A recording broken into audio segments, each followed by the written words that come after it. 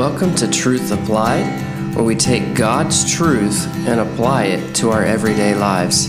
Let's see what the Lord has for us in His Word today as we take time to study the early church.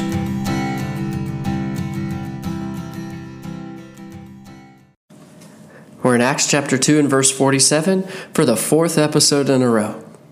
Now, it's a great verse, and there's so many wonderful truths. We could spend many episodes looking at these different characteristics. The Bible says there in Acts 2:47, praising God, having favor with all the people. This is the phrase we focused on last episode, today, and next episode. And the Lord added to the church daily such as should be saved. Remember, the church does not belong to a denomination, to a pastor, to a priest, to a group of deacons. The church belongs to the Lord Jesus Christ. He's the one that paid the penalty for their sin. He's the one that bought them, that redeemed them, that paid the way for their salvation. He's the one that builds this church. He's the rock. He's the foundation. He is the author and finisher of our faith. God builds His church. Even in a pandemic, God builds His church. Persecution, God builds His church. When Saul is breathing out threatenings, God builds His church.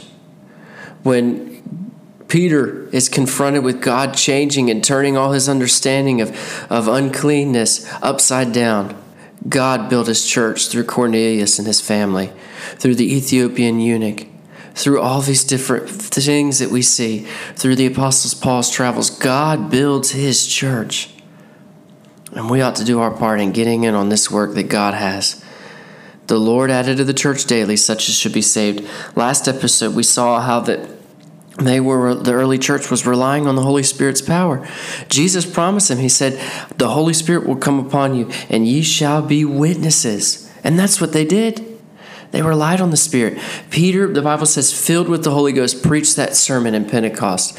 And in Acts chapter 3, we see him filled with the Holy Ghost preaching when that crowd gathered when the lame man was healed.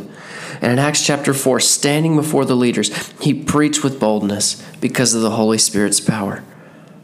So a second thing I want to look at, if we're going to see our churches grow, first we need to rely on the Holy Spirit because God builds His church. Number 2, church growth comes through prayer. Church growth comes through prayer.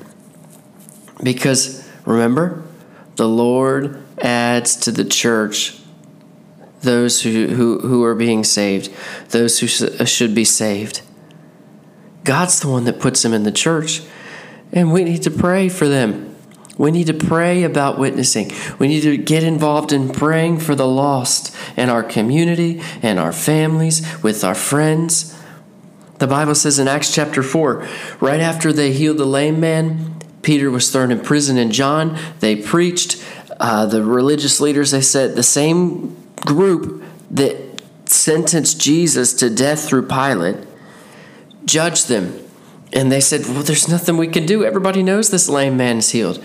Let's punish them and say, you cannot preach and teach. They said, we cannot but speak the things which we have seen and heard. And they went back to the church, to that upper room, and they prayed. And this was their prayer. And now, Lord, Acts 4:29, behold their threatenings, and grant unto thy servants that with all boldness they may speak thy word. Now listen, this was just the same Peter who was pointing his finger at the religious leaders and saying, you killed Jesus Christ, and Jesus Christ is alive today. And when they looked at him, they marveled because they took knowledge that they had been with Jesus. That he looked at them and said, if you want to obey man over God, you do that. But we cannot but speak the things that we've seen and heard. That same Peter and John, they were in that upper room right afterwards saying, God, behold their threatenings, and grant, we're just your servants. Grant to thy servants that with all boldness they may speak thy word.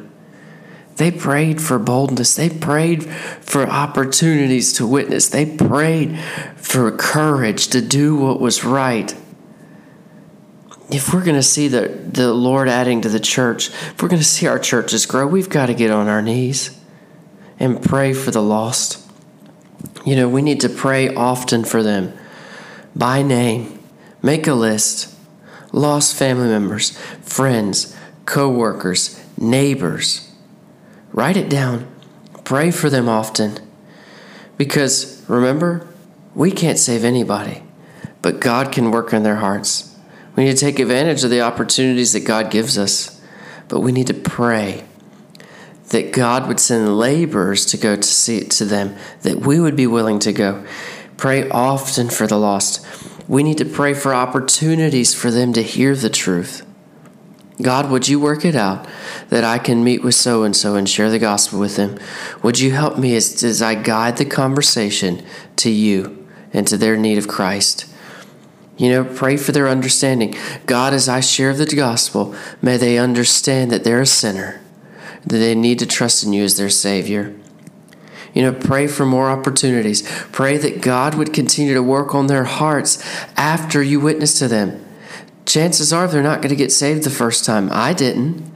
And I've asked in a number of churches as we've traveled on deputation and furlough, and most people did not get saved the first time they heard the gospel.